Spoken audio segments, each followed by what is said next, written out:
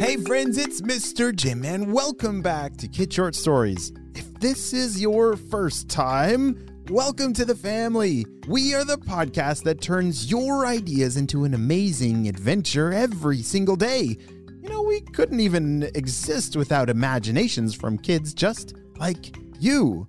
So if you have an idea for a story, I'd love to see it. Check down in the show notes below for how you can submit your own story idea, and maybe we'll turn it into an awesome adventure. And parents, if you're new to kids podcasting, I want to challenge you to listen to podcasting for 5 days in a row with your kids. It's going to increase their imagination, decrease screen time, and we're going to have a lot of fun along the way.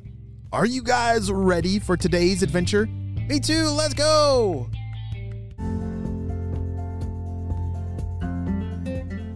Poppy the purple pony lived on Waffle Farm with the other rainbow ponies. There were ponies of every color. Kids from everywhere came to visit them 5 days a week for pony rides. Oh, and on Saturdays, the farm held their waffle stack breakfast. Oh, it was delicious. That was Poppy's favorite day of the week, and I can't blame her.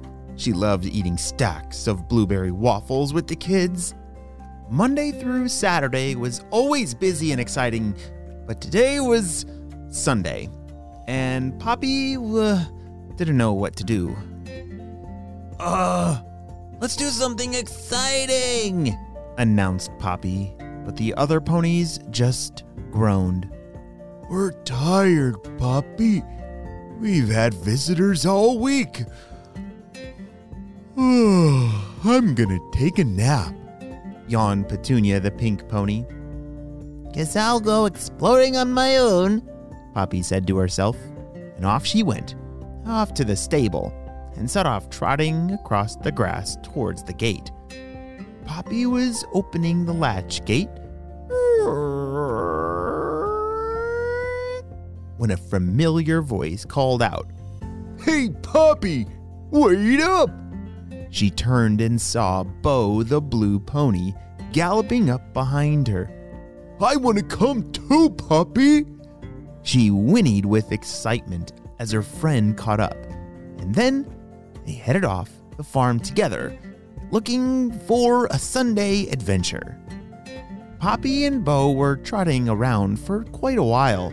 Their excitement started to dwindle the longer they went. Do you know what it means if something dwindles? Yeah, it means their excitement got a lot smaller and smaller. "I didn't realize we had no neighbors," groaned Bo. "All there is out here is more and more farmland." But Poppy was determined to find something. Don't give up, Bo. Just come on just a little further. I'm sure we'll come across something exciting. "I wish I find another house at least. I'm pretty hungry." Bo's eyes got very large as he could hear his tummy rumbling. But then Poppy looked across the field they were passing, where she could have sworn there was nothing a moment ago.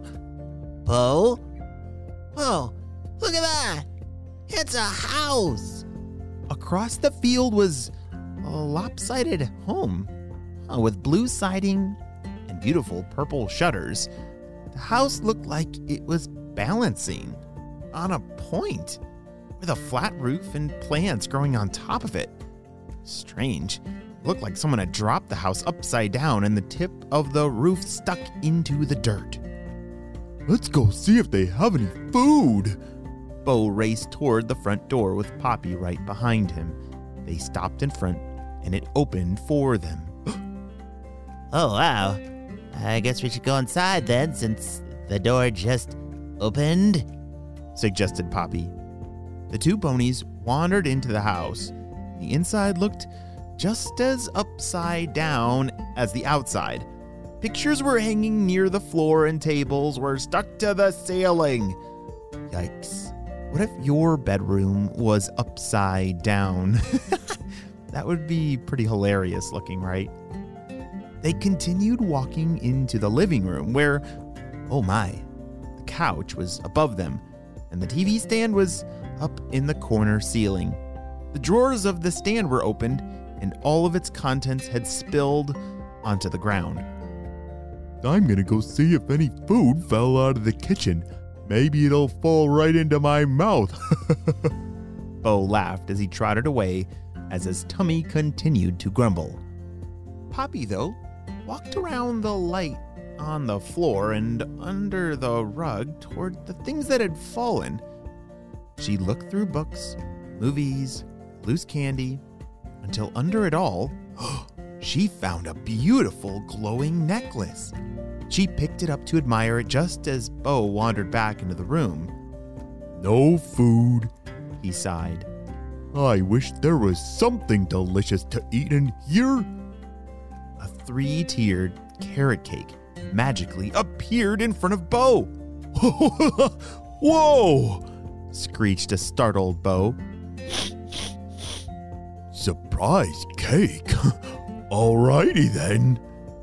Poppy looked from the necklace to the cake and back to the necklace again. What do you have there? It's extra shiny, mumbled Bo through a mouthful of cake. It's a necklace. I wish I could wear it, but I can't unclasp it with my hooves. As soon as the words were out of her mouth, the necklace flew onto her neck and clasped itself. Whoa. Is that how the cake got here too? Bo decided to test it out himself. I wish for more cakes. Suddenly, 3 more cakes appeared all around Bo. Poppy, you found a magic necklace. Quick, ask it for something else. Try it out. Okay. I wish for, a unicorn horn. Poppy's head suddenly felt heavier. Whoa! And she reached up and felt a long, beautiful, sparkly horn sticking out of it. Whoa! I wish the other ponies were here to see this, exclaimed Bo. The room immediately became more crowded as all the rainbow puppies magically poofed and appeared into the space. What? How did I get here? Gasped Petunia the pink pony. Am I still dreaming? Yawned Opal the orange pony. The room became very noisy as the ponies tried to figure out what had just happened. Then Opal the orange pony shouted as she saw Poppy, It's a unicorn! All noise stopped as everyone froze and stared at the pink pony with the unicorn horn. Poppy? Is that you? Bo explained. Poppy and I found this upside-down house, and then Poppy found that magical necklace. Come to think of it, that's probably how this house appeared in this empty field. I wished for food and cakes, and Poppy wished to be a unicorn.